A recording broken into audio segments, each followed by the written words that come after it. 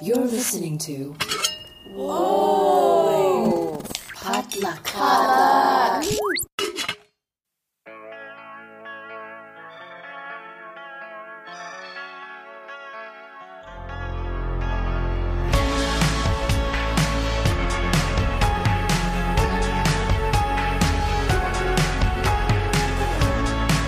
Hey guys, welcome back to First of All, a real unfiltered conversation on career, family, relationships, and culture. I'm your host, Minji Chang.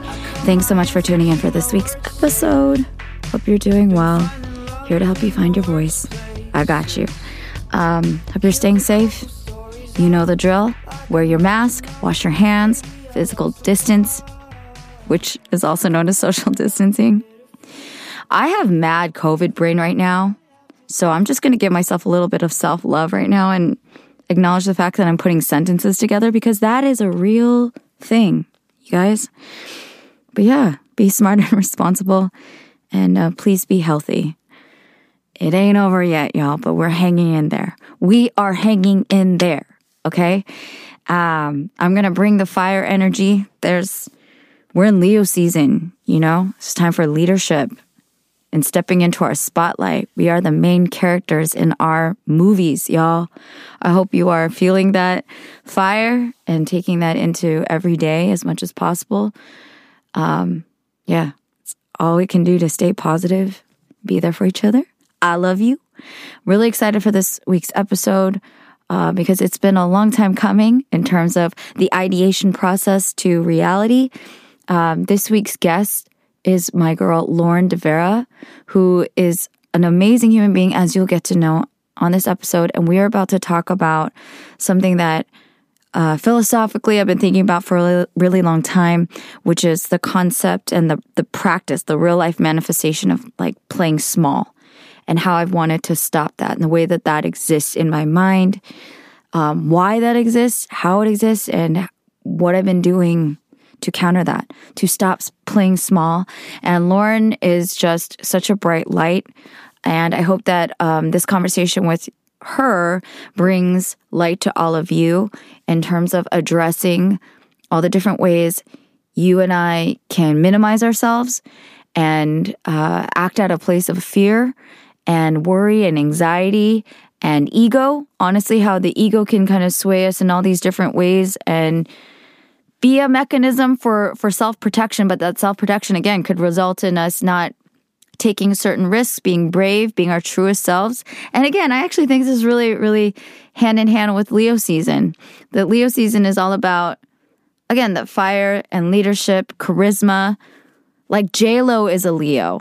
You know what I'm saying? She is like the consummate Leo. You want to look at a Leo?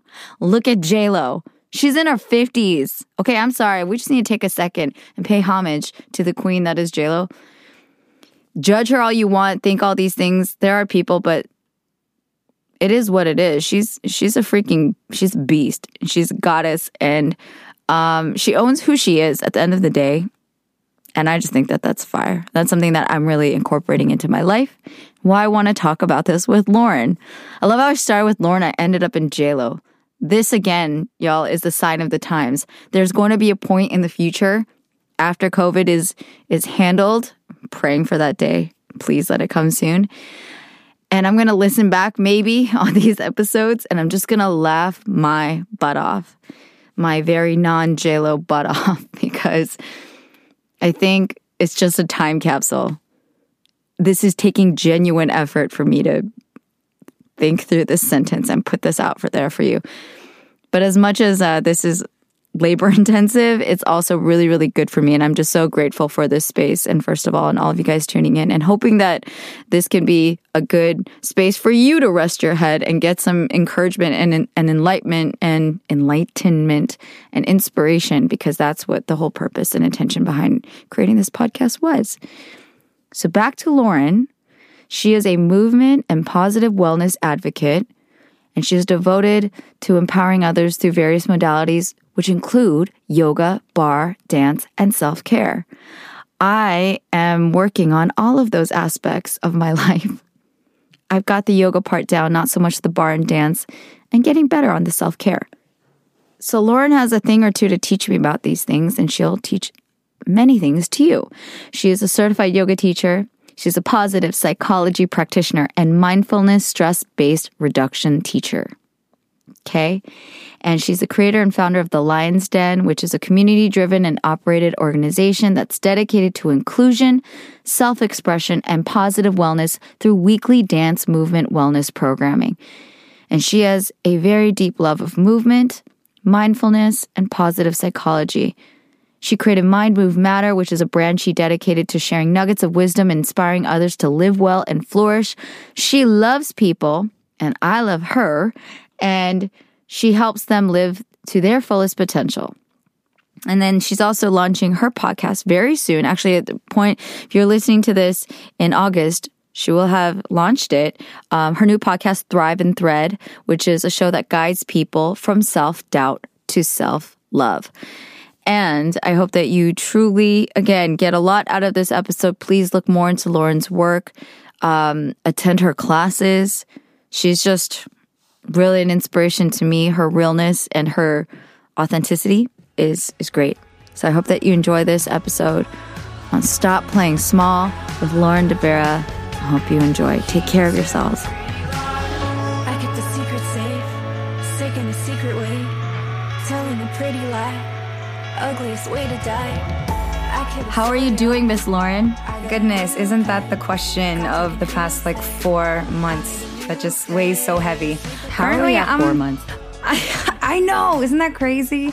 I was like, holy crap, I've been leading online experiences for 4 months and it's just insane. So I am good. I am taking a 9-day break in August. So it's kind of like that senioritis of your little break is almost there and you're just kind of trying to get through these last few days. But I'm doing good, receiving a lot of fresh insight. There's a turning that's happening inside me and I feel around me, but doing good. And yeah.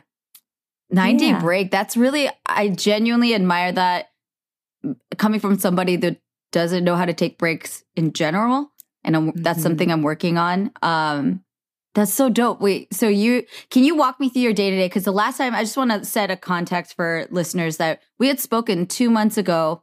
And that was again, I feel like every week is a different era.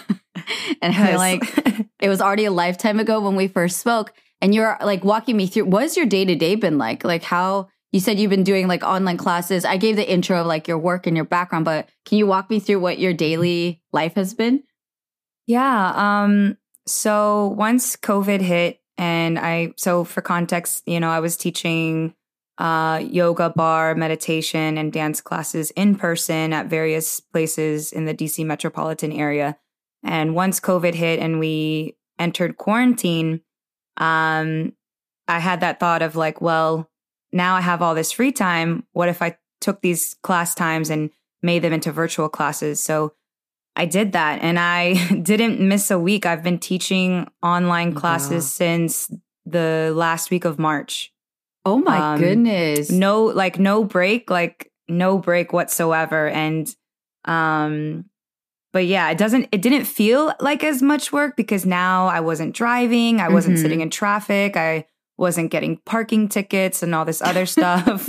So it's been really nice to work from home. But yeah, the start of my day, I try to wake up at the same time every day. It really depends on the night before. But I'll start with my morning routine, which is I take about an hour and a half to 2 hours just to hang out with myself and make coffee and do my morning stuff, which includes journaling and some brief meditation, and then taking a look at my day, what I need to plan, what I need to prepare, what's on the calendar. And then from there, I really live by my calendar, whatever class I'm about to teach or a class that I'm going to attend or a phone call with someone. So since quarantine, I've actually had a very strict, regimented schedule every day. And it's been really nice because it was not like that at all pre-COVID.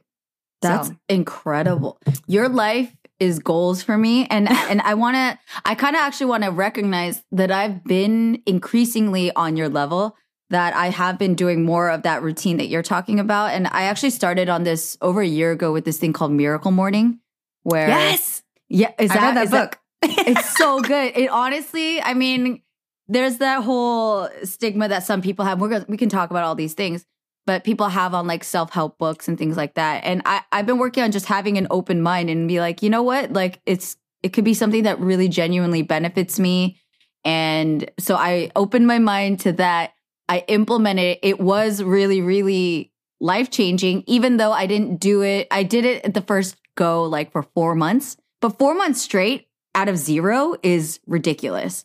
And then I totally fell off. And then now I'm like integrating it back in my life to do like a morning routine like you're doing. Yes, it's amazing. No, I read that book, I think 2 years ago in March. I still remember. Yeah. And I did the audio book and I already forget what some of the letters were, but you know, it was like scribe, you know, exercise, visualize. I have it like on a note on my iPhone somewhere, but yeah, it's a game changer for sure. And it's like the simple things that we all know how to do, but to make time, that's really the hardest thing, is making time for it and then showing up and just doing it. For sure. And this is so perfect. I love that we're talking about morning routines because of course we had stewed over how we can kind of come up with something meaningful to, you know, share on this podcast. And it was just so good to get to know you and your work at the top of everything, especially during this time. You know, like I genuinely felt this has been the best part of COVID for me, is getting to connect better with myself, but then also like it's an opportunity to connect with other people that I really vibe with. And you're one of those people, Lauren. Like when I connected with you, it was through, I'm very much a believer in synchronicity and divine timing, right? So I felt like, you know, things can seem so random, but we had a mutual friend, Jessica, who connected us because she listened to my podcast and she made the intro. And there's something about like, I haven't talked to or seen Jessica in years, but she's a dope chick. And if she recommends Lauren, then like, hell yeah, let's talk. And then so from our initial conversation, I felt like a good vibe and a good connection with you. And I felt like when I spoke to you at that time, you spoke a lot of life into me when I was having like a weird moment. Obviously, everyone's been coping with tons of stuff, right? Mm-hmm. But I just remember that we spoke about a lot of different things. We were just getting to know each other, but we spoke about like not playing small. And that like blew my mind because there's so many frameworks of like life that you can look through how you live day to day. And when you said that, it genuinely like my mind blew a little. You know what I mean? I was like, whoa, okay, yes, I have totally been playing small. And it connects to what we're talking about now, which is these habits and these things that seem so simple and so minor, I guess, in like, oh, you sit down and you take 10 minutes to write in your journal or something like that, right? But like the barriers, because that's what has been really, really expanding in my mind, like being aware of like the barriers that I have in life. Does that make sense? No, absolutely. I think when people hear journaling, they think that it's like a Dear Diary type of thing, or like, you know, I mean, I love documenting my life because I have really bad like long-term memory. Like I can't remember stuff from far back. So, but like really going back to what you were saying about this transformation, like there's no way to know you're transforming if you don't even know where you were before or where you are in this current moment. And, you know, to play off of what you had said earlier, like I really connected with you, like Jessica made the connection. Then I also, of course, listened to a few of your episodes and just really admired your ability to be so transparent and just really raw, like in the best way, which I think I gravitate towards women like that, especially those that identify as Asian American.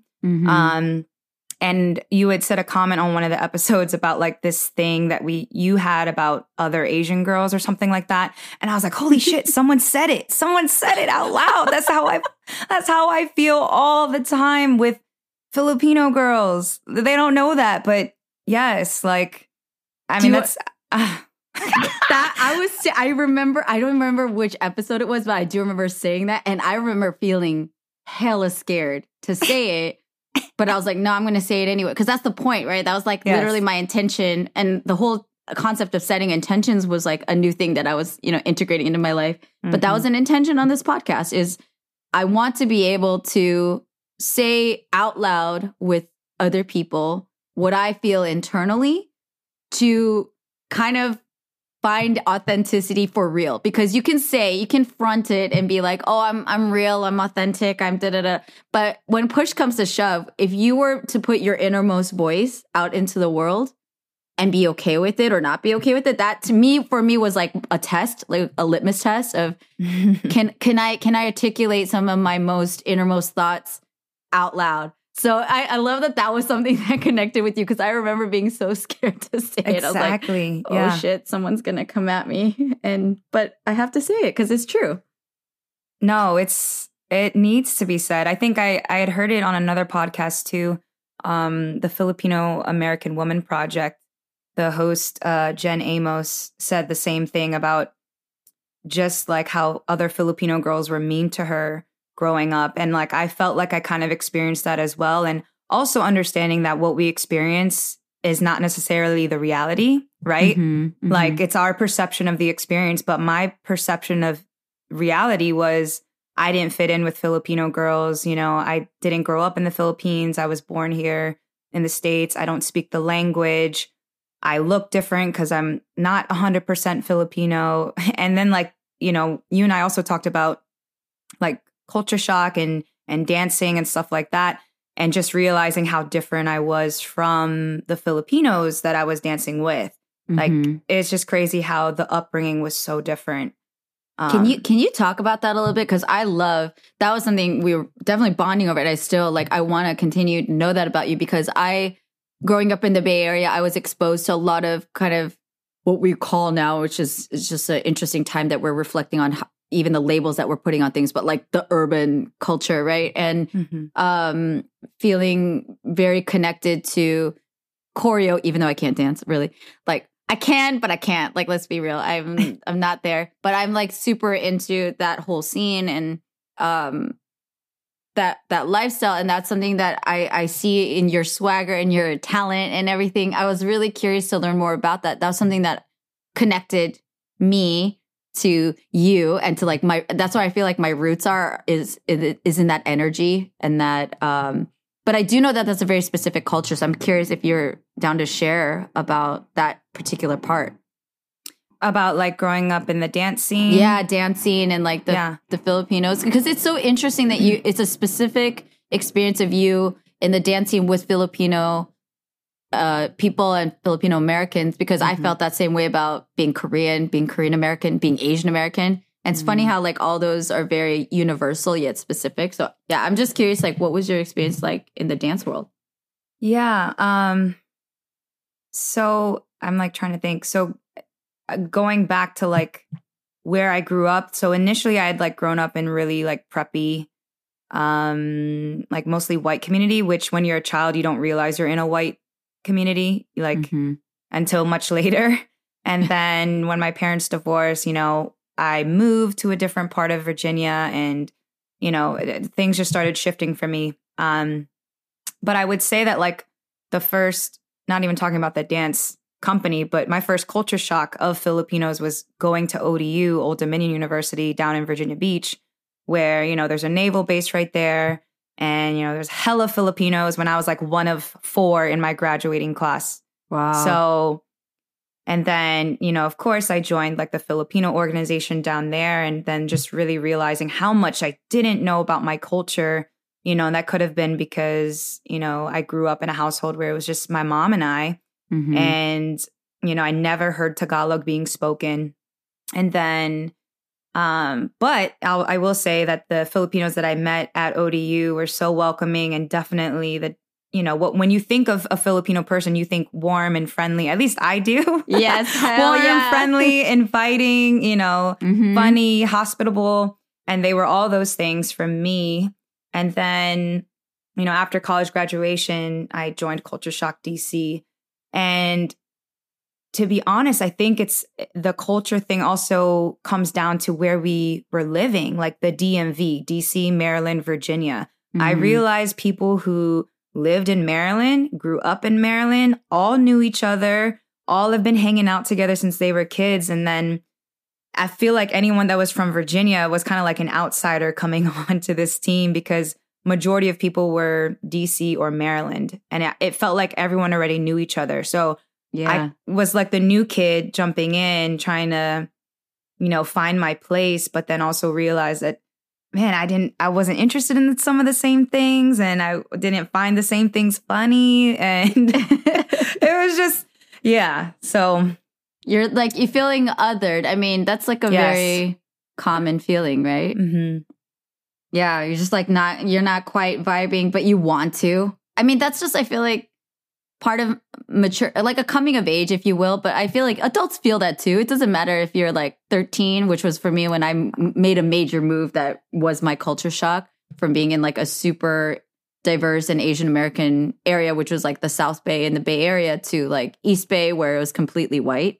Wow. There are all these like recognitions of otherness or like feeling separate from the pack, right? And I think that that's a continuous experience, which I think when you're an adult, it can be more welcomed because you learn like, okay, going to a new place with new people is good for me. But at different points, I feel like it's still mad uncomfortable. It doesn't, even if you know, like intellectually, okay, this is a good experience for me. It's going to help me grow and I'm going to become a better person and gain perspective. Like, I think the experience is still pretty universally awkward and like, where do I belong? Yeah, I think we make it more awkward because now as adults, we're way more aware of ourselves versus when you're a kid, you just see someone and you're like, hey, let's be friends. And you're like, okay. And then you're friends versus like adults, now everyone, trying to even just schedule a coffee date with a friend now is difficult.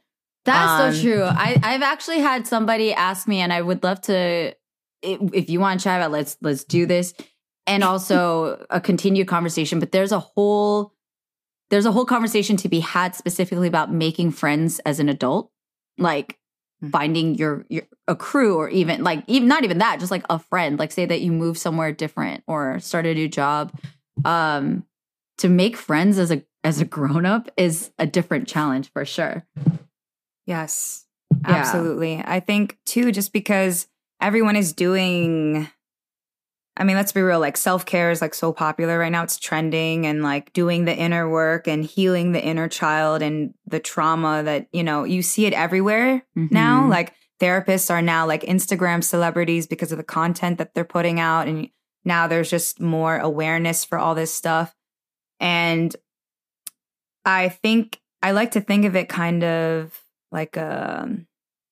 like reflection is good, like analyzing and reflection is good to a certain degree. But if we go too far into it, that can lead us into anxiety. It can lead us into some dark places. Like if I overanalyze my life, like I need to analyze it to a certain point so that I can make change and notice where I need to improve. But oftentimes what happens is a lot of us get stuck in that analytical mode.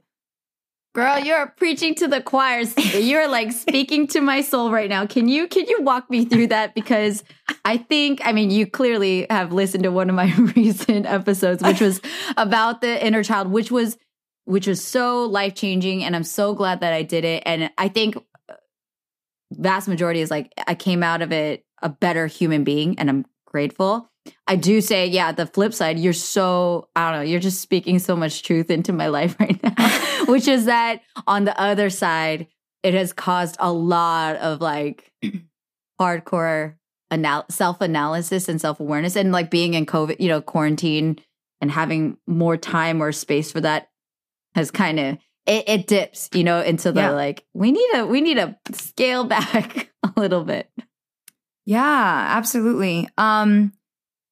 I mean, like I'm an avid learner. I love digging deep and finding how I can, reframe these patterns that I've had in my entire life. You were so vulnerable in your last episode, and I'll be vulnerable here about, my inner child pain was feeling left out and like I didn't belong. And it goes way deeper. I was like born into a blended family, and both of my parents were previously married and had children. So then I came in, and there was a huge age gap between me and my half siblings.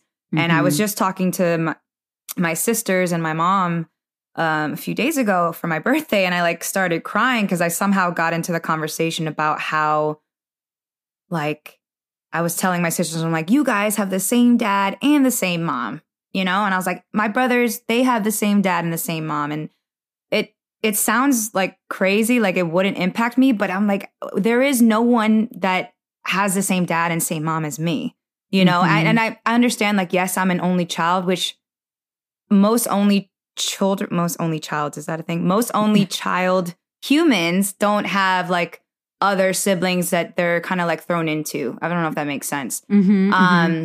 So it was like, it's just always shown up for me, which later in turn became like my passion to always make people feel included. So I am grateful for that experience, but I mean, I don't want to go off track on speak whatever you want.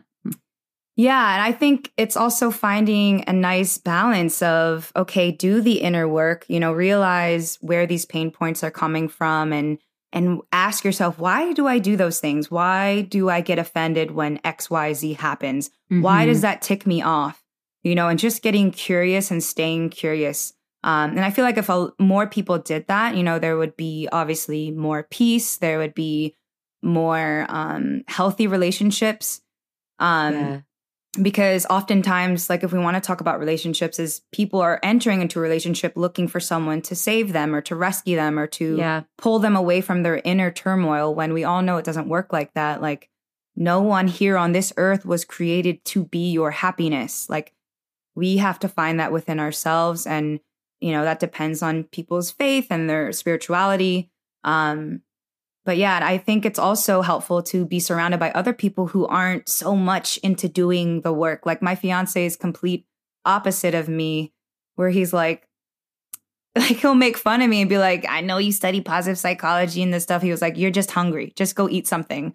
Like, like he brings me back down to earth. Like I don't have to analyze everything. I don't have to bring in everything that I'm learning and apply it to every single thing. Because then I end up not living my life. You know, I end up trying to, you know, tiptoe and be the best person that I can be, when really like we're all a little effed up. We all have traumatic stuff. And the best way to really move forward, which is what I appreciate about you, is being vulnerable and transparent and honest about our own stories. Because, and I'll say this again, I say this all the time, when we shed light on those dark places and we share our story, we create space for other people to do that. And it's almost like giving permission for other people to come forward and say, hey, I actually deal with the same things too. I just want to hug you. I'm like, we can do that. I'm hugging you virtually. There's some divine timing happening right now as we are speaking about this. It's been quite a journey for me. And when was your birthday? Sidebar. I'm like, the thing I was like, it was July 20th. Oh my God. Monday. We're happy belated birthday. My birthday was on Saturday, and we're oh my God, Cancer babies. Oh my gosh, that makes sense. Soul sisters, I love it, and it's all of the things you said. I mean, it's definitely kind of seeing everything from family to childhood experiences to assess, right? And I think that it's been really, really useful. I don't take away anything from doing that analysis. I really credit that analysis to understand why I am the way that I am. Like, how did I get here? What are the patterns, especially? And then being able to actually look at a lot of these things in a very objective way, which has been really helpful for me, for someone who's so feeling and sensitive, and kind of, I can get swayed one way or the other based on like my mood or like what happens, right? And that, as an adult, for me has been a challenge to find groundedness, like you're saying, like have my feet on earth without getting too out in the stratosphere with all these like intense emotions, with all of these hyper analytical thoughts and like this meta mindset of like, oh, well, like this means that. And now this is reflective of my trauma, blah, blah, blah, blah, blah. And yeah, that all might be true, but I don't want that to like launch me into outer space. I would like to stay here on earth so that I can apply those things and not lose myself or lose, you know, like kind of just lose it in general every time And that's kind of the double-edged sword of self-awareness. I feel like you get so aware of why certain things are happening or how things happen that it can kind of consume you in this other way. And that's what I've been just like navigating, like definitely working through each time. Yeah. It's so weird to like hear you speak because it's weird to hear you say things that literally just resonate so much with my soul about like having to check in with our moods. Because, you know, one day I'm like, I can like take on the world. And then the next day I'm like crying my eyes out. And yeah, the needing to feel grounded because, you know, I feel like we're both very creative beings, very imaginative beings, and people who can really assess a room. And like, I feel like you're the type of person that can know immediately when someone's fake, like just like not good energy. Right.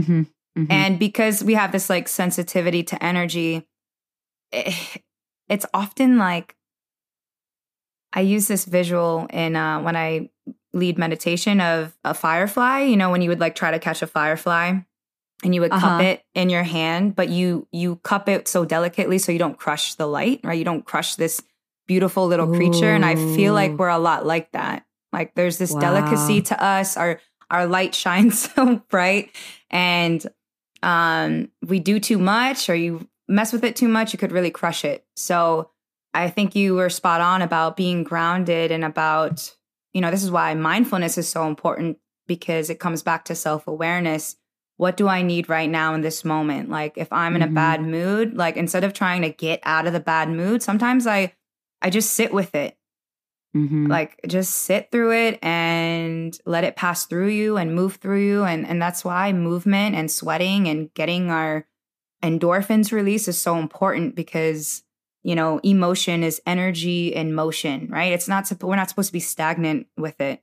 And, you know, that's why so many people go towards exercising or working out as a means of therapy.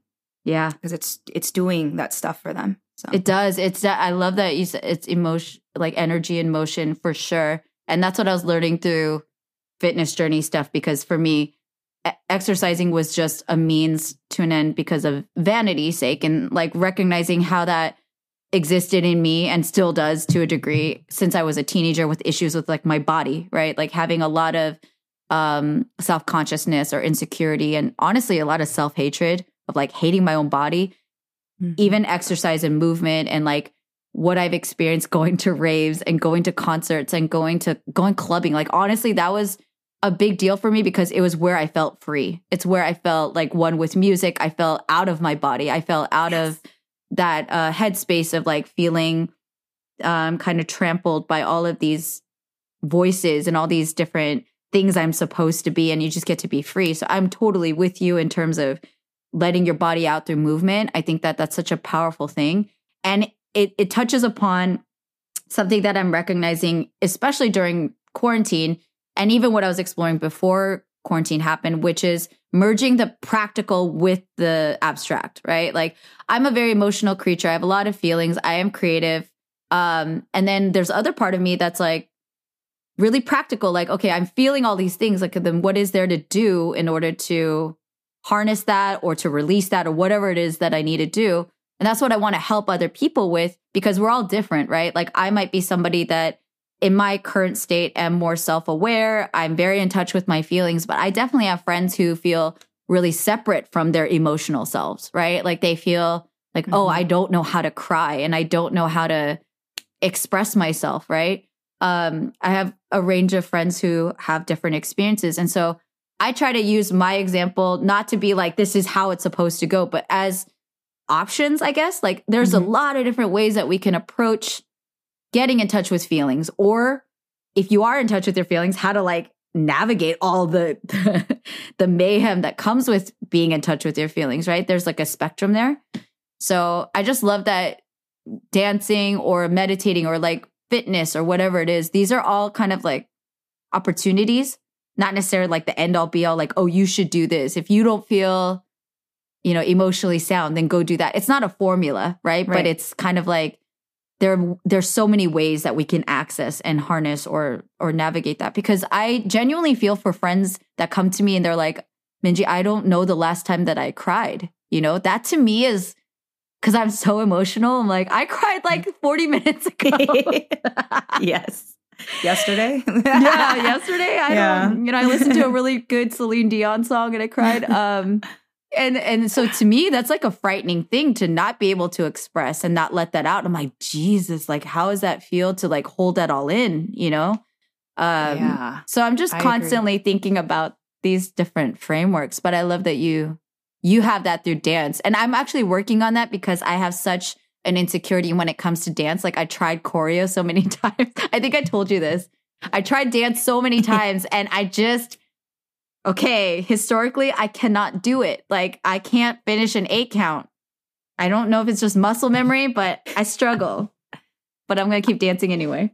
Yes, you will. You'll keep dancing. It's funny that you brought that up, and because I forget who I was talking about. But you know, I led that self-care party earlier this week, which was so much fun. But really, I think as I'm getting older and, you know, we evolve every day, like we're not the same as we were yesterday, really moving towards like movement rather than dancing. Like sometimes I don't even want to use the word dance, which is crazy.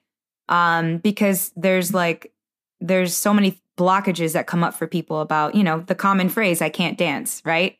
Or like that dance is an 8 count when it's not, right?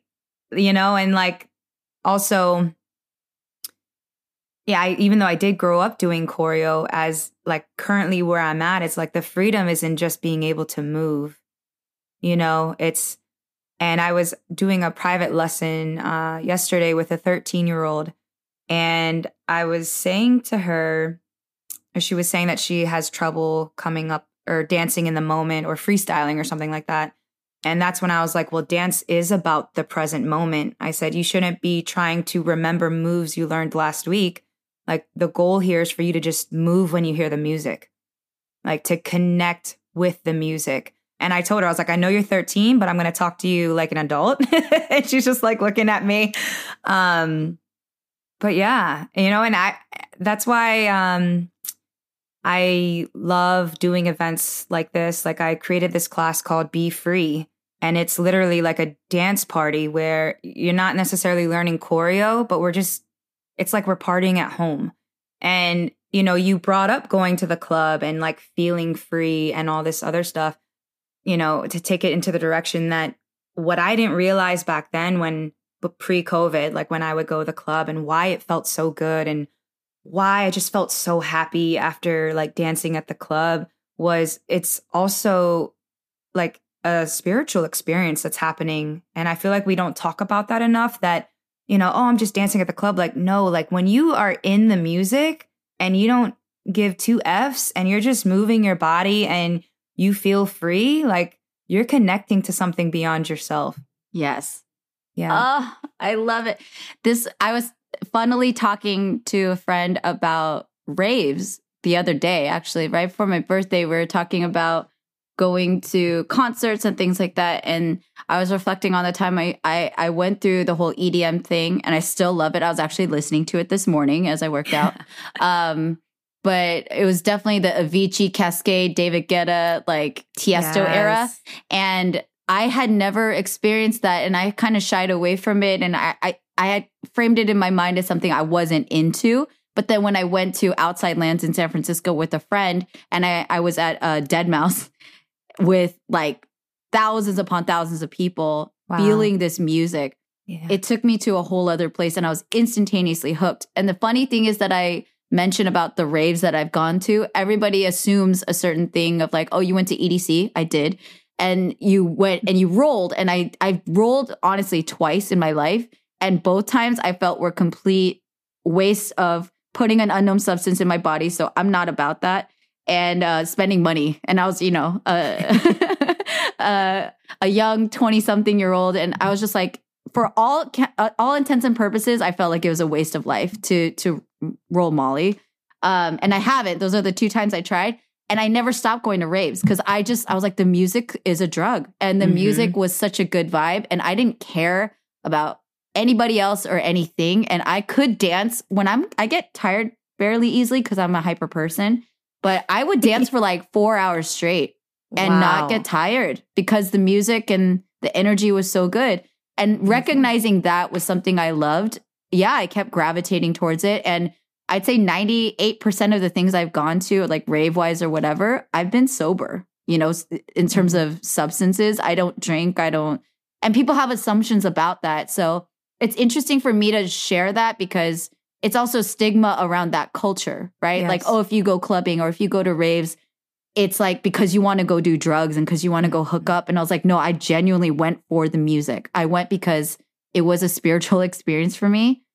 And I felt defensive of that personally, that people would assume things about me, the things I put in my body or what my agenda is or whatever, which I think is, I mean, it's human nature, but that's even how I felt about that kind of spirituality. For me, it really was about dancing and music. No, yeah, totally. And I love that you brought that up. Because other people, when they hear the term clubbing, they immediately think one thing. And, you know, at the time now reflecting back pre-COVID, it's like, we need those experiences. And I, even though I'm a dancer, like I never really realized how much the music was such a huge part of the experience. But now it's like, you know, we need a playlist for everything, like for your morning routine, before you go to sleep, like music is therapy, you know, and it's been scientifically proven the changes that it can have in your brain, and giving you more joy, more awareness. So yeah, people have talked about music therapy, about how it just activates a different part of our brains, and that they do that even for people with dementia, or like people will remember songs, you know what I mean? And like they can forget who their family is, which is devastating. Like, but they'll remember songs from their youth. And I think there's something really powerful about that because it can really quickly change my mood if I have a good playlist. Like, to be honest, I was feeling a little slow and lethargic. And then randomly I was like, I want to listen to Levels by Avicii. So I turned it on this morning. Girl, I went running, and I haven't run in months because I've been on this walking thing. But it gave me a different boost of energy. So I'm just like, I'm all about that. And I'm very curious to what you think about music and movement and all of these things that we're talking about freedom, in the topic of what we had originally been talking about, which was playing small, and connecting that even to like what you're realizing about your former self and like your inner child and everything. How do you think that you've evolved, or how do you think that played into playing small or not being your fullest self, I guess? To me, that's how I look at it. I'm curious, like, how do you think all those things have played out in your life? Because that's the biggest thing I'm sitting in currently right now, is to kind of like be fully myself. Yes. I don't even know how to explain that. Yeah, that's so good. I think that's amazing that you're making that connection as far as the movement. Because I will say, since quarantine, I have not, like, as a dancer would say, gone off, like just danced and like was drenched in sweat, like just from dancing my ass off, versus, you know, drenched in sweat because I'm taking someone else's class, but, you know, dancing, you get what I'm saying. Yeah. And the playing small part, it's, and I was thinking about it before we got on this, about why have I been playing small? Like, I think there's definitely a fine line of like trying to be humble and then completely playing small. And it's like, well, how can you be confident and be an advocate for yourself without playing small? And those are some tough things that I've been working through in quarantine, as like employers are asking me to come back, and just advocating for myself of like what I feel safe doing and what I don't feel safe doing, and being really aware of like how the employer treated their people during quarantine, and like, did they check up on us before they're rushing us to come back and teach in person? And And then on top of that too, with even something like Instagram, you know, I have to promote my own classes now, where pre-COVID, I was only promoting the Lion's Den, which was, for those that don't know, is a community-driven organization where we provide weekly experiences, mostly movement, but we've been expanding beyond that. But the Lion's Den, what I noticed too was it's easier for me to promote the Lion's Den because it's not my name. Right. And it seems separate from me. But then trying to promote my own classes, my thoughts were like, oh, they're going to get sick of seeing this damn flyer every week. They're probably going to unfollow me because I keep saying the same damn thing. You know, like none of these followers are even taking my classes. So what's the point of even like posting it, you know, and having that clarity? Like just because someone's following you doesn't mean they're your ideal audience. You know, if we want to talk marketing here or business here. Yeah. And yeah, it just was like, wow, like it's a lot. That's sad. Yeah.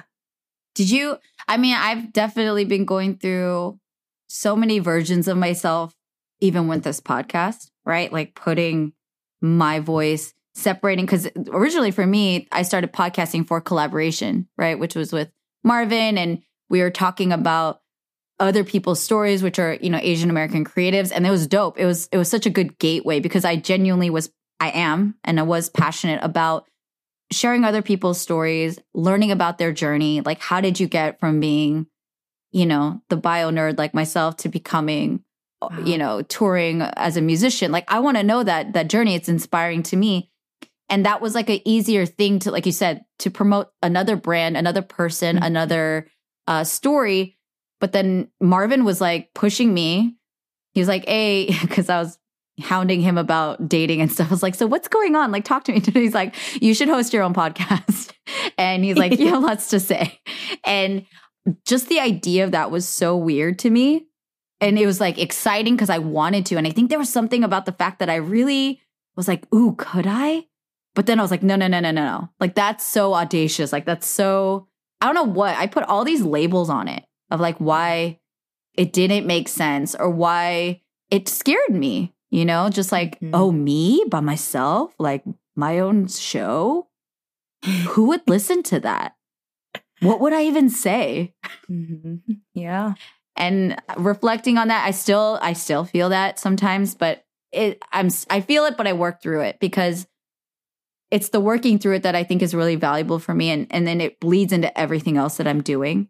Just showing up for myself as an entrepreneur. Like, I'm working on a company that is in beta testing, which is crazy. I never thought I'd be doing that. And just promoting self and being solid in my own skin. Still in my mid-30s, I'm learning how to do that every day. And there's a lot of fear. There's so much fear of judgment, I think. Is that something that like clicks for you? Is because as you have your own podcast now. Can we talk about that? Because that was a new thing since we last talked. Yeah.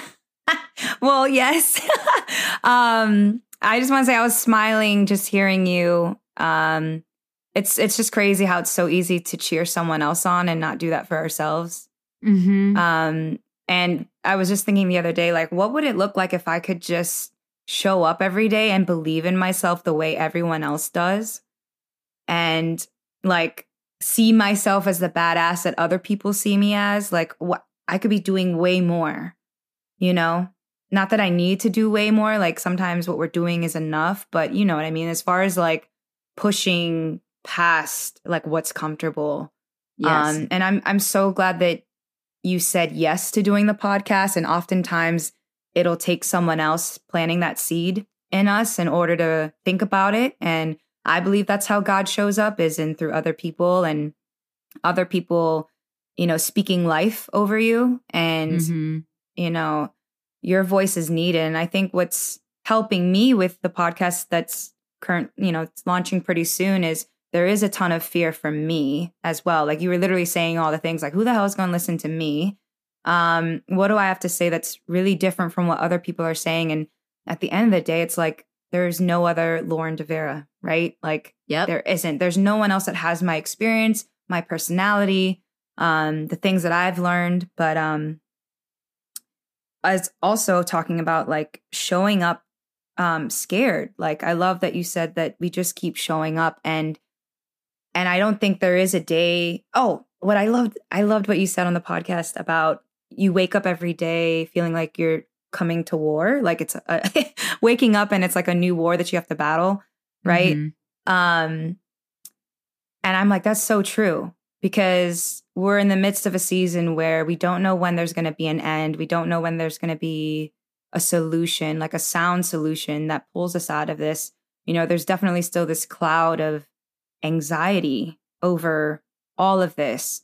And so you saying that was like, holy crap, like, honestly, just waking up every day is a true gift. Like being here, like having the ability to create during this madness and having the ability to still teach from my home. But yeah, to go back to the podcast. Yeah.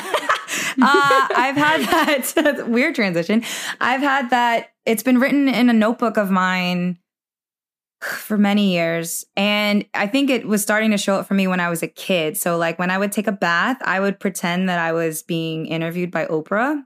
Like, I don't know for what the hell. Like, I think in my mind, I was like, I always wanted to be like a famous actress, but I just never put in that time. And I was always dancing. So I'm like, I'm not ready to make that leap or whatever.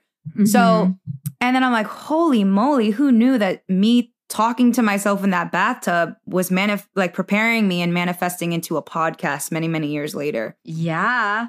Right? That's amazing. So, and I think a lot of things have set me up for this podcast. Like I've been teaching for 10 years. I'm used to talking and guiding people the whole time. I am, you know, leading meditations and stuff like that. And then Jessica was like, she was that person that is like, hey, I'll produce it for you. Let's do this. And I was like, okay. Love like, it. I'm not doing this by myself. I have someone that's in my corner and someone that can be a sounding board for me. And honestly, like, yeah, it's just been nice to have that person that you can text and be like, hey, what do you think about this? You know, what do we need to do here? And, but yeah, the podcast is called Thrive and Thread. Because, you know, I think our life, we all aspire to thrive in our life, to flourish and to not just survive, right? To thrive. And the word thread, many definitions. You can think of it like dancing, like threading in our dance, the layers of our life, the threading of mindfulness and movement and positive psychology. And then hence Thrive and Thread. I love alliteration. And it was short and sweet. It's a really great name. And I'm really excited, especially just from our conversations, like your soul and the way that you express yourself is I have every confidence that's going to be a really great space for people to learn more about themselves and to feel understood and to understand further outside of themselves. I'm really, really excited. I'm so glad that you're doing it. Thank you so much. It actually reminds me of when I first started my space, 3 years ago, because I had all these reasons why I should not, and I have issues with that word should, right? Because like who is authorizing this should, but why I should not go forth and podcast, right? And had all these reasons of like, well, there's tons of people who are smarter than me, who are more articulate, and, had all like literally probably like 100 reasons why I was set up to fail, or it's not going to be worthwhile. I have other things I can do with my time, XYZ, right? But when I was working with my life coach at the time, which even that, like hiring a life coach, investing money into myself, asking somebody to help me actualize my innermost like dreams and thoughts, that whole process was like a big deal for me. And out of that life coach session, that those 3 months that I committed to, yielded this podcast. Wow. Yeah, he was and it was just talking through fears and doubts and things of like just fears of rejection, like fears of not being enough and being judged and saying the wrong thing and potentially honestly messing up someone's life because I may have given them improper guidance, right? Like just all these reasons why I was like, I can't do it. I shouldn't do it. It's better for me to just shut up. But we had this one session where I specifically remember popping off, like, because I can do that. I was like popping off because I was like, I listened to all these motivational speakers on YouTube, which again, I thank so much, the Tony Robbins and like all these sports coaches and like these wonderful men, these amazing men that speak a lot of fire into my heart. But there was something that after repeatedly listening to all these men, it wasn't like hating what they were saying because it did speak to me, but it was only speaking to a certain part of me. Okay. And then I was like, I started popping off because I was like, they use all these analogies like war, which part of me really resonates with that. But I was like, it's so aggressive, right? And I was like, it's so violent and it's so like, and it's that male energy. And that's part of what I've been discovering through doing this podcast and doing spiritual work, like honoring the feminine in me, honoring the softness in me, and honoring the nurturing in me, because that's a huge part of who I am. And I was just like, I'm getting tired of hearing all of these voices telling me to go dominate and go like annihilate shit and like rip something's head off or whatever. Like, I appreciate that energy, but I'm like, it exhausts me too. And I was like, I don't think that that's the entirety of what motivates people. I think there are a lot of people who want to heal. I think there's a lot of people who want to rest and who want to nurture and just be free and breathe. And like, I just went off to my life coach about this. And he was like, Minji, do you understand if you had just recorded what you said? He's like, that might have been a really good motivational speech that you could have put on YouTube. And I was like, oh my God. Wow. Oh my God. And so it was, that was one of the steps that led me to wanting to create this space. Not to dominate or outdo or annihilate, all these wonderful, powerful men who are speaking truth to like our culture of go, go, go, go, go. Because there is time for that. It has definitely fed my spirit. It's fed my achievements or whatever, like these things that I've qualified as like my successes.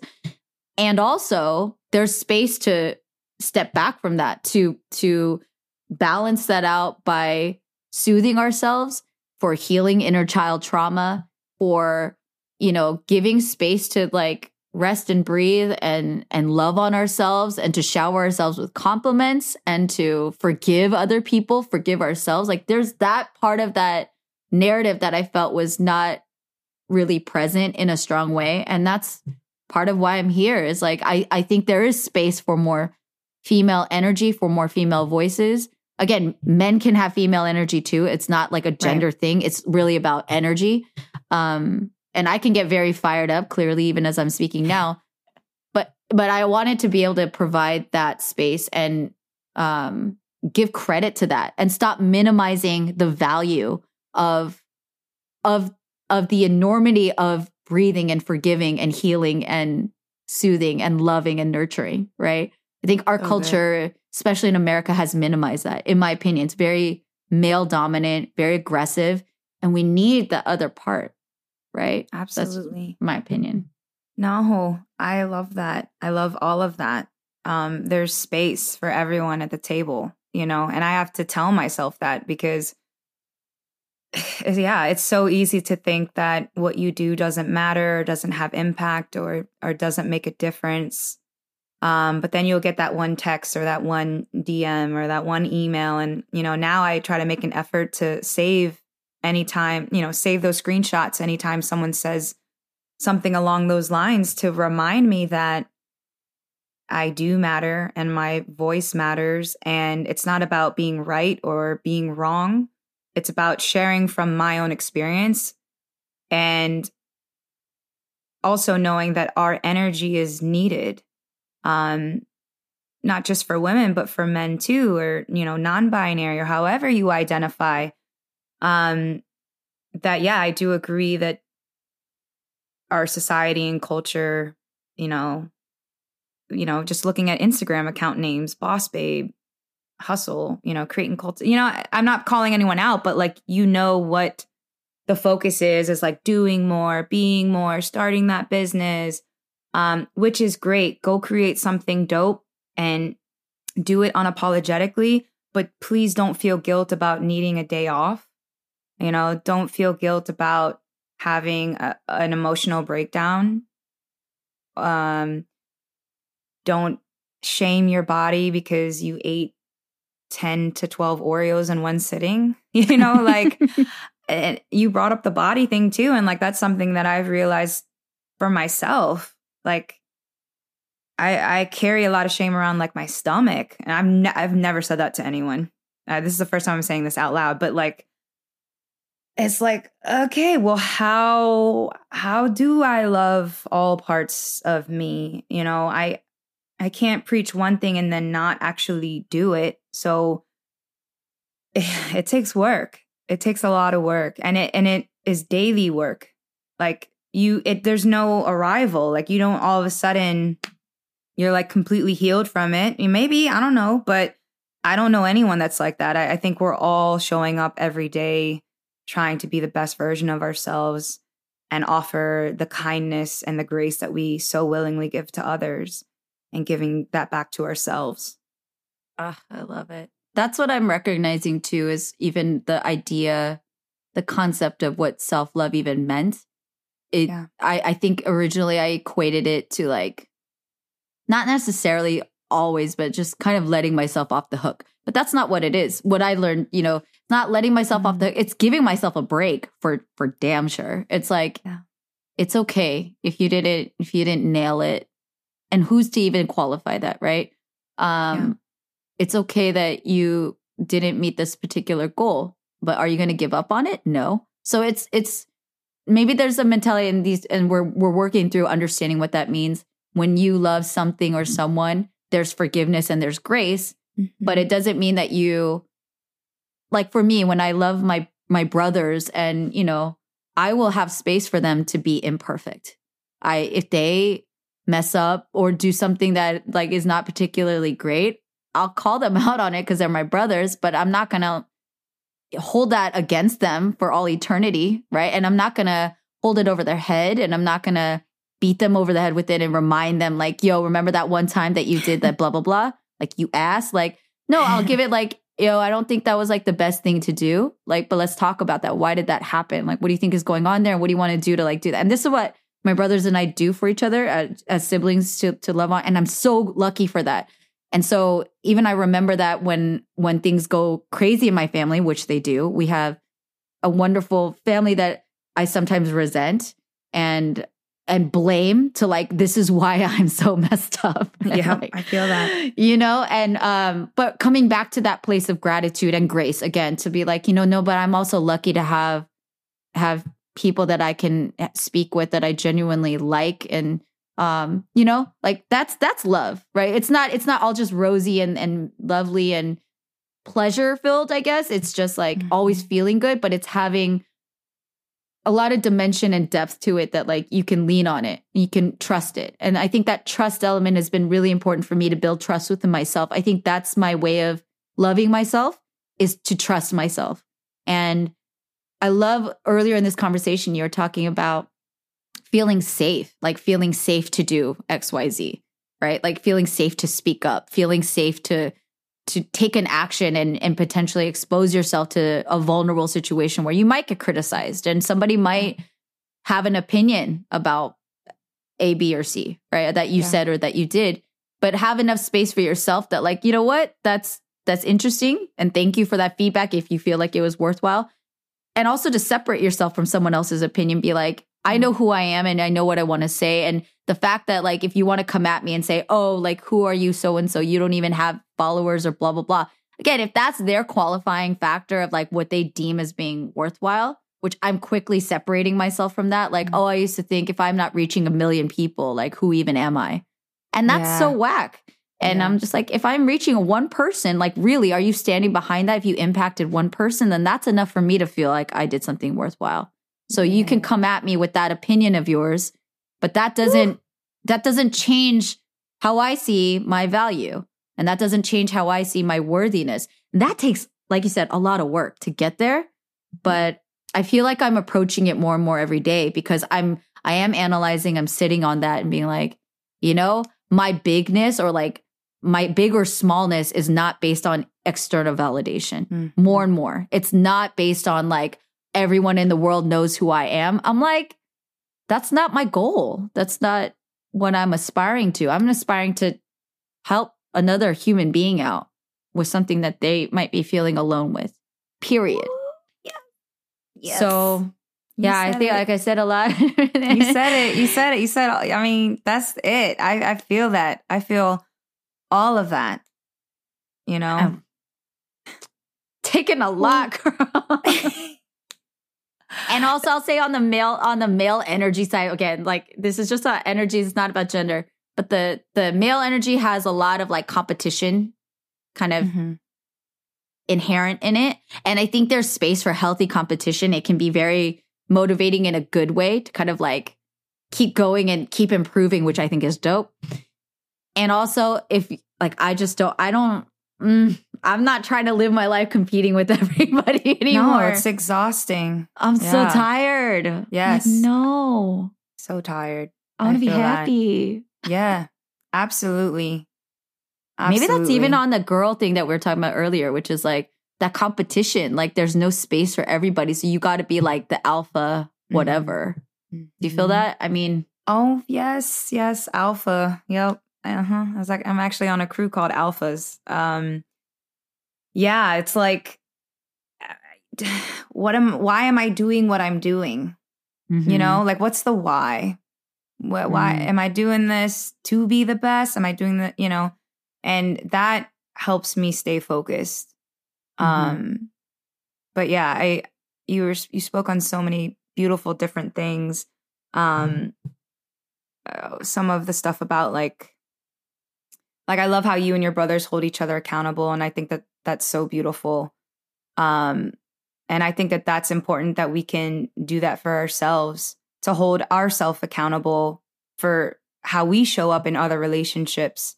And I feel like a lot of our pain points as human beings comes from relationships. And a lot of that disappointment and pain comes from having these expectations from people. And, you know, that inner child pain or that trauma that we've been through often comes from an unmet expectation or an unspoken expectation from a loved one that was supposed to be our safe space.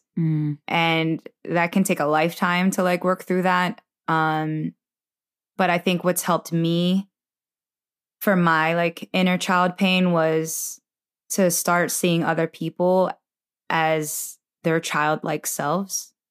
And, you know, like our parents, especially, who I feel that like I was holding bitterness for certain things with my parents. And I kept expecting like this change to happen that was just never going to happen. Yeah. And it's like, okay, well, damn, at this point, like I need to accept that this is how it is. And that doesn't take away from them loving me less or loving me more, because at the end of the day, like everyone is doing what they think is the best thing to do. Right. And everyone's best looks different. And it's crazy because if I had known that, you know, like, and some people won't know this until much, much later, but like if we can start to learn that now, that everyone's just doing the best that they can with what they have, there's less judgment, less anger, less disappointment. Had I, you know, maybe learned this earlier, I would have been kinder in how I text people. Like I know my triggers. Like I'll start to like, I used to have this bad habit, and hopefully I'm almost done with it, but like guilt trip people when I wouldn't get what I wanted because they didn't follow through on their word. So in my mind, I'm thinking it's an integrity thing. But it's no, you didn't get what you wanted, so you're being a little brat about it, and now you're gonna guilt trip them, and you're gonna think that they're gonna learn from this lesson, but really what you just did was disconnect yourself from this relationship. So now you are left with disconnection rather than a closer relationship. Ooh, that's, girl, I need a moment. Like that's so, trust me.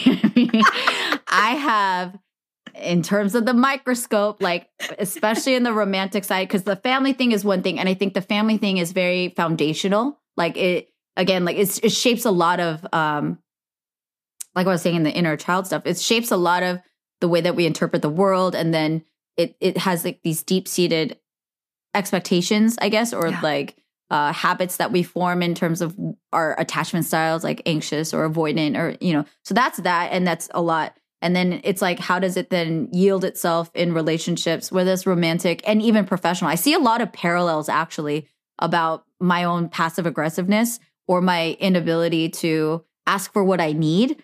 And that even ties to like the playing small thing, because not having boundaries and not being able to say no and not being able to articulate or feel like I'm worthy to ask for what I need or something hurt me, to be able to just speak truth to that in a clear manner and not in even an accusing way, not even saying, you're a shitty person because you did this to me. It's more like, yo, that hurt me. Right. Yeah. And even if they didn't intend to do that, but just to even say that word or say that statement, however that comes out, to say, what you did hurt me. Yes. That has been very, very eye-opening for me of how much that did not exist. And there was growth in that. And I do see that there's been an evolution of myself throughout my relationships. But it was definitely a huge growth area for me still, that I still feel uncomfortable and frankly, like a little scared, like, because now I'm single and I'm having to figure out, how am I going to show up for myself and what kind of person do I want to be to attract the right kind of person that we can together build a good relationship together. I'm like really checking myself. But that boundary thing, and like, I think the boundaries connect so much with like playing small and being able to show up for yourself, to be like, I'm not okay with that. And if I want to work with you, if I want to date you or whatever that is, to be able to show up for yourself and be like, hey, in a non-aggressive, like accusatory, attacking way, but be like, hey, this is who I am. This is what I need. This is what I like. This is what I prefer. I want to have space for what you like. And hopefully we can find a way to align together. But just being that, like just living up to that is my version of like not playing small. If I want to value my freelance work, like I'm not going to do free work, or I'm not going to be underpaid for something that I know is more valuable, right? I'm not going to give away all of my time. And I can calibrate that based on the situation. But things like that, like it's, again, it bleeds out to everything, like showing up for yourself and not playing small, having value for yourself and knowing that you're worth recognition, whether that's through money or whether that's through verbal cues or whatever it is. I'm still learning that. I just love everything you said. No, that's so good. Real. I think definitely, I love that you brought up like how that shows up professionally. Because I think about previous jobs and how had I known how to better navigate my own emotions, like I probably would have had more pleasant conversations with certain people. And also being aware that you know, my parents would say that I have a temper growing up, and I kept like denying that I had this temper. And then, you know, it would show up as an adult. And I literally was like having a flashback to when I was a kid, like having a tantrum, and then experiencing that as like a full grown adult was like, holy ish, I do have a temper. Like there's something that snaps inside me. And it's because someone did something that, you know, made me feel disrespected. And then that's connected to the ego. And if you're operating from a place of ego, you know, you're not coming from the most clear-headed space, because, you know, if we want to get all scientific, our prefrontal cortex is lifted up and our amygdala is exposed, and we're in that fight or flight or freeze mode. And if you don't have an awareness for when you're triggered, oh man, it's gonna be a hot mess. Like, it's been messy. I'll say that on my end. It has been messy. Whew.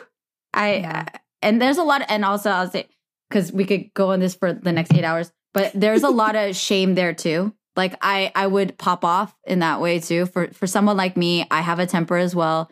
And when it was 100% feeling disrespected or feeling condescended to or minimized or just not honored, right, as a person, it would trigger a very strong reaction with me. It still does, like emotionally, internally, even though I can kind of temper my reaction now and my response because I'm grown now and I think I am better. But I'm still aware. I feel it. You know what I mean? That fire, and you're like, ooh, something's not good.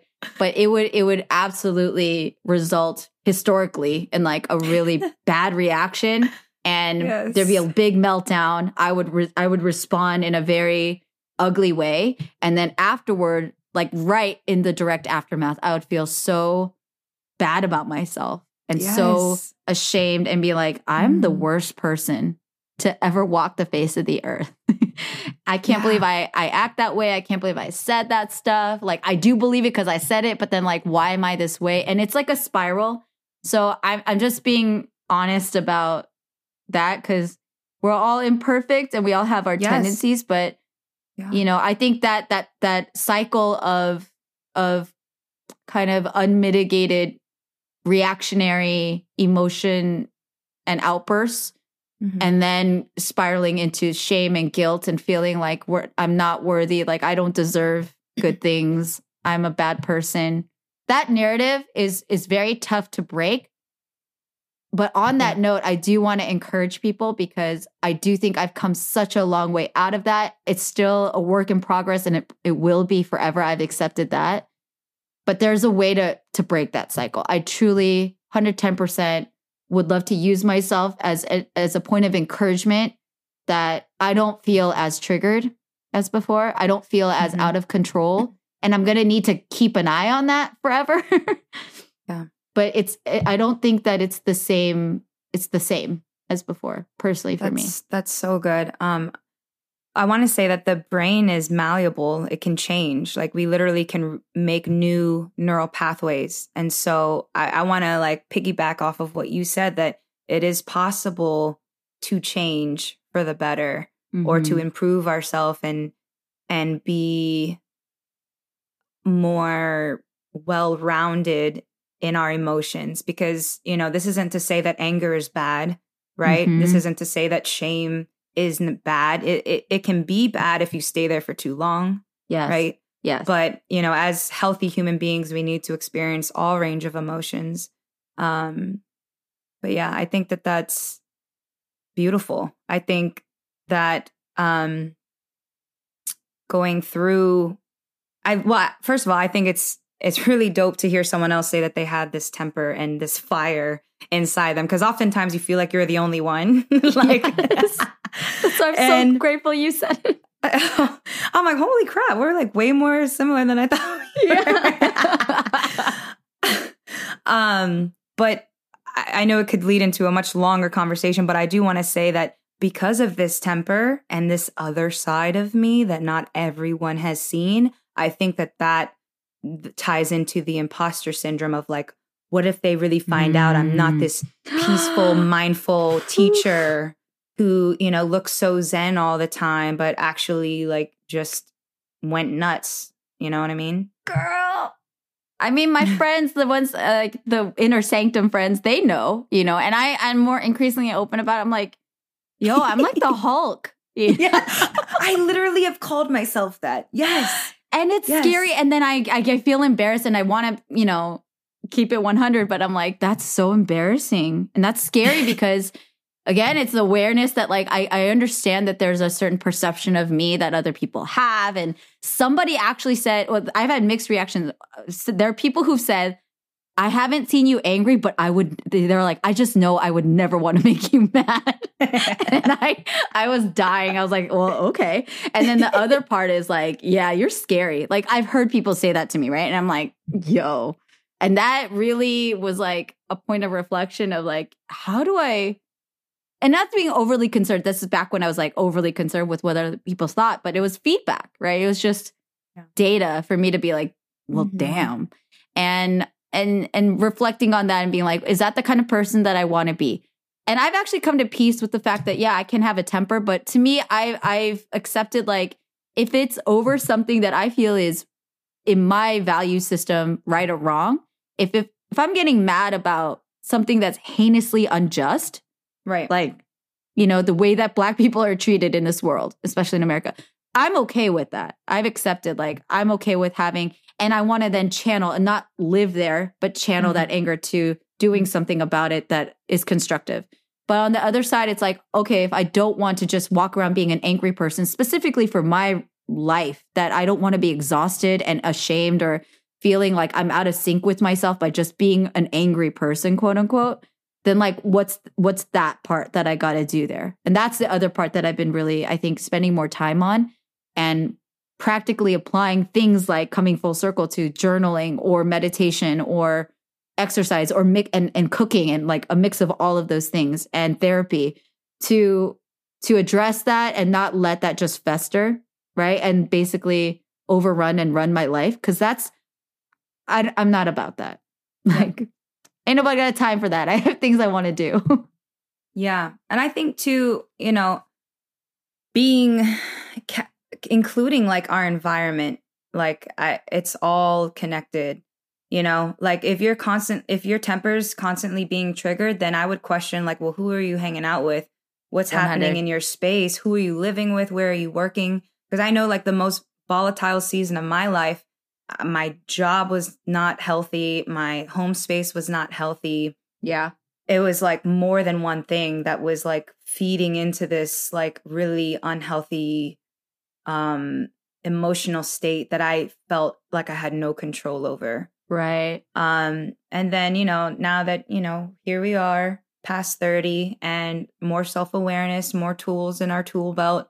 And just to encourage people that like, when you find your people that really love you and have seen you in your ugliest moments and they're still down for you, like you need to hold on to those people. Mm-hmm. And, there have been many times where I have gotten comfortable like apologizing to people when I feel like what I said was a little, not like it was a little snarky. Yeah. Or, and just being mindful of like the friends that are open and receptive to me when I voice what I need from the friendship. Going back to earlier in this episode was, being friends with adults, being an adult and finding friendship. And it's been harder now, but there are those people out there that are coming from a healthy place and are open to feedback. And that's really what it is. It's like, are the people around you open to your feedback? Right. If not, then like that's a one-way relationship. For sure. And that goes to, for me at least, like fears of rejection. Like, oh, if I'm not overly pleasing to these people, if I'm not the most perfect friend or I'm not the most perfect version of me, then I'm going to lose that friendship. I'm going to lose that bond, or they're not going to want to be my friend or whatever. And that, having that, not even that mindset, but having that version of my energy exist as a person has attracted other people who are kind of the same way. And it's so fragile. I feel like it's such a fragile relationship. Like if somebody messes up or steps out of line in an XYZ way, suddenly it's like all bets are off. You know what I mean? Like you can just like, you might as well just not call them a friend anymore. And that's a scary feeling to walk around with. Like you don't have space to mess up. You don't have space to be a human or apologize or, forgive or be forgiven.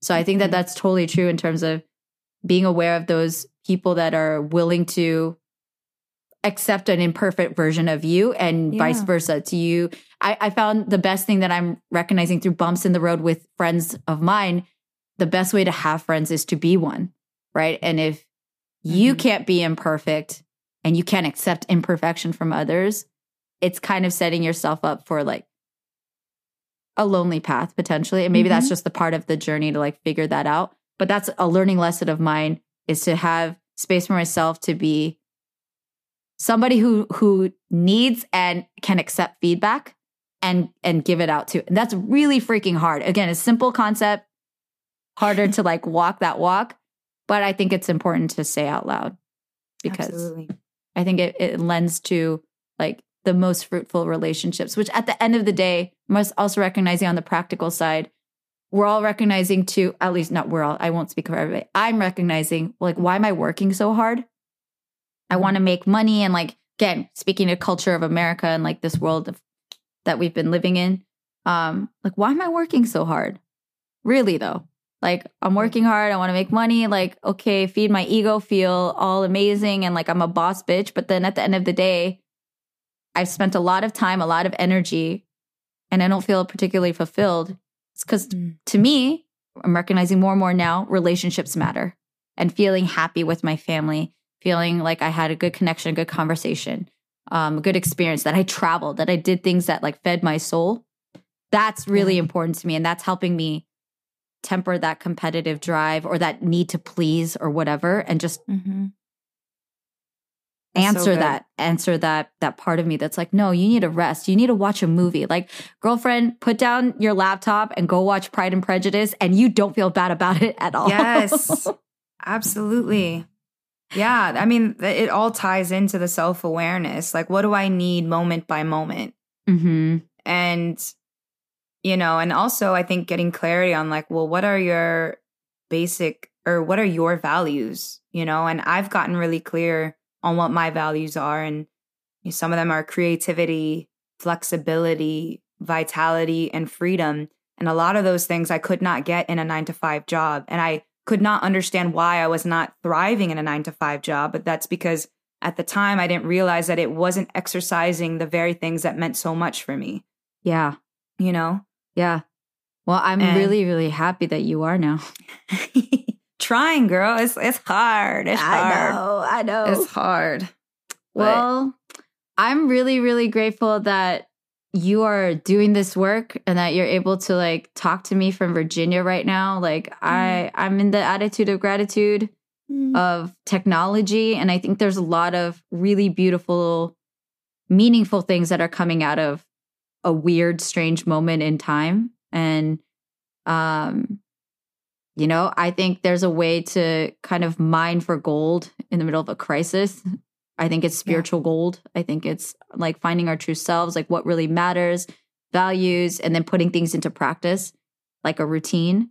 I'm just like really trying to glean all of the magic that has transpired in the last hour and a half here, because I want to do our key takeaways. But what would you, I mean, I 100% want you to come back, Lauren. I want us to continue these conversations, especially as you start your podcast and like what you're learning as you build your channel, your space. But what are like closing thoughts that you would want to wrap up this episode with? That whoever's listening, if they feel like, you know, I'll speak to you. If you feel like you're crazy and you don't know what the hell you're doing, you're not alone in that. And that you are capable of creating the life that you think is so far away from you. You can create that right now in this present moment. And that may start with just taking a look around at your space and starting with the gratitude. I'm grateful for this. I'm grateful for that. And then really start speaking into your own life the things that you want more of and the things that you value. And instead of maybe working towards a goal, maybe work towards a feeling. How do you want to feel at the end of the day? How do you want to feel at the end of 2020 when you look back? And that's kind of what's helped me know how to show up every day, where to put my attention and my energy into. And that's not to say that this is the only way, but it's helped me approach things with more clarity and more play. That's something that we don't do enough of, like just playing around and exploring and trying new things and, you know, incorporate Netflix in your lunch break. Like I've been doing that now, like to kind of reset my brain. Like I'll eat and watch an episode and then go back. So taking breaks here and there, and that if you feel suppressed in any kind of way, like through your voice or through your body, like to start moving through that, exercising it in whatever way makes sense for you. I love that. I love that it ties the abstract to the practical. I think that's really, really powerful what you just said. And in closing, I would supplement that. Getting in touch with your feelings and what your actual vision for yourself is, whether that's emotional or like an outcome, like you're trying to start a channel or you want to switch jobs or like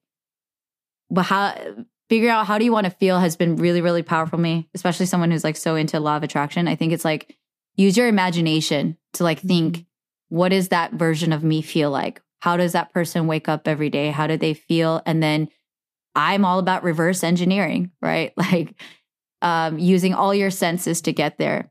And then that's like, again, a very big thing to say. I'll say on the practical side, start really, really small. Yes. To show up for yourself and not to play small. You can start by doing small things, which is girl or boy or whoever, make your playlist. I'm telling you. Yes. COVID has transformed my musical appreciation. I listen to music every freaking day. Yep. I go for a walk every day. I make tea for myself, like really small things. Yeah. But these are like acts of kindness and love to myself that make me feel fabulous and make me feel safe and make me feel motivated. And that over time can add up to something really incredible. So momentum. Yes, create that momentum for yourself through practical little things. You know, eat well, eat things that you like that are good for you. I just think that they add up, and we just every day show up. Yes. Lauren, thank you so much. Can we plug your upcoming podcast that's coming out, your social, like whatever it is that you want to share? How can people follow you? Yes, thank you so much. The new podcast is called Thrive and Thread.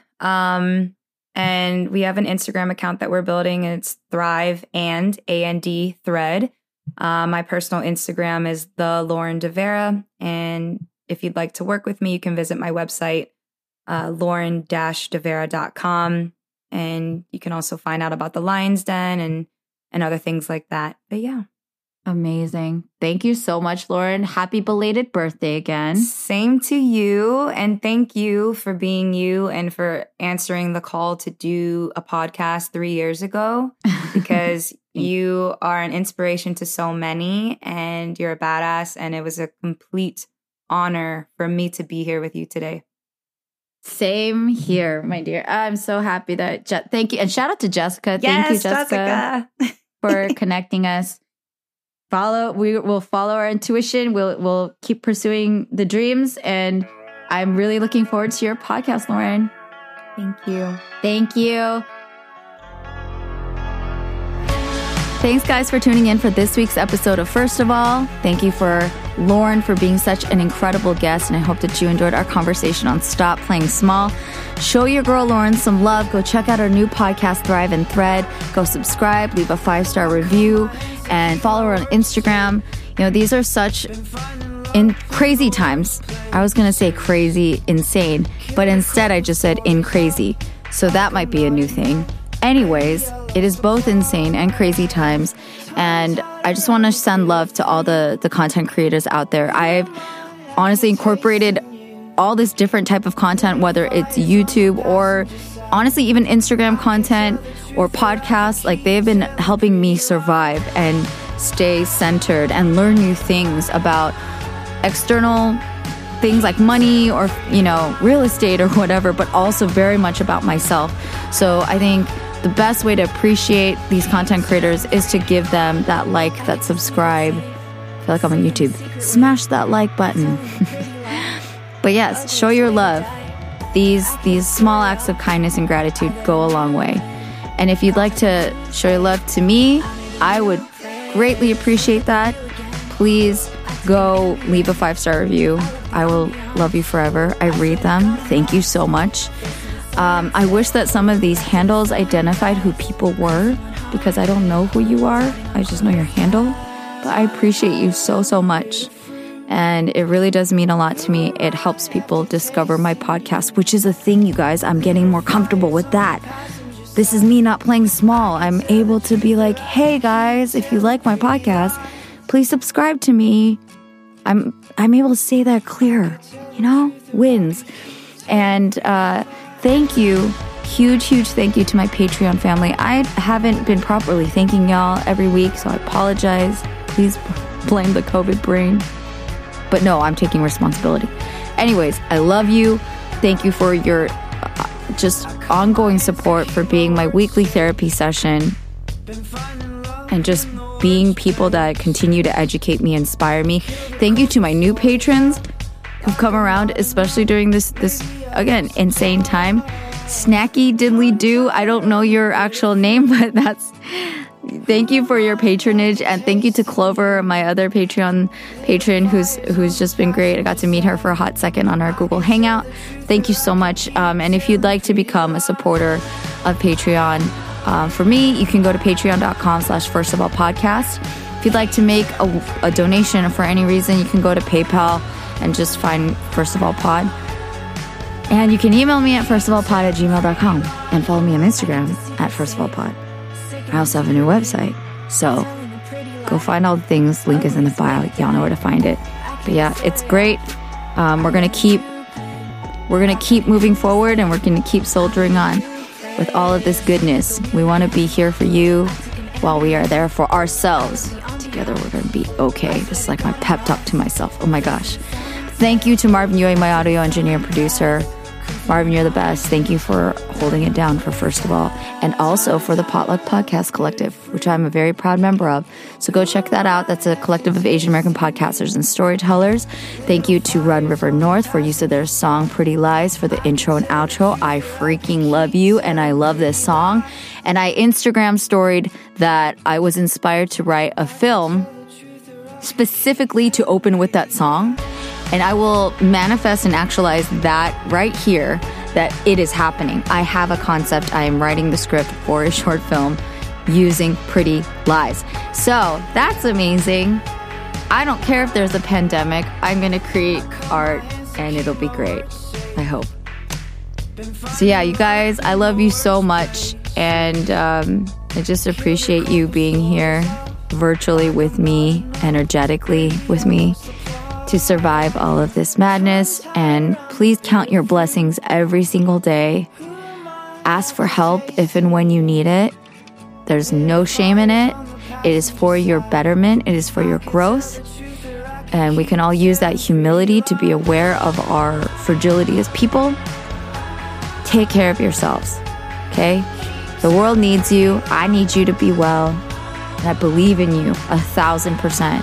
I freaking mean it. If you're hearing this, if you stuck around this long, I need you to know that I believe in you. And I believe that there's something good and wonderful and valuable and precious inside of you. So bring that forward. And let's keep rising together. Okay? All right, that's it for this week's episode. Stay tuned. There's some really good stuff coming, some cool announcements. I love all of you. Have a good week. I swear to God I'm lost. Face to the sunset, back to the sunrise.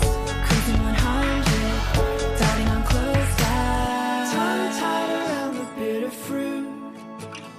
Who am I after tasting you? But we're still here, and we're going strong. It's an exciting time in Asian America. There are more movies, TV shows, books, and music reflecting us than ever. But all of these represent just a small slice of Asian American culture and experiences. So what do?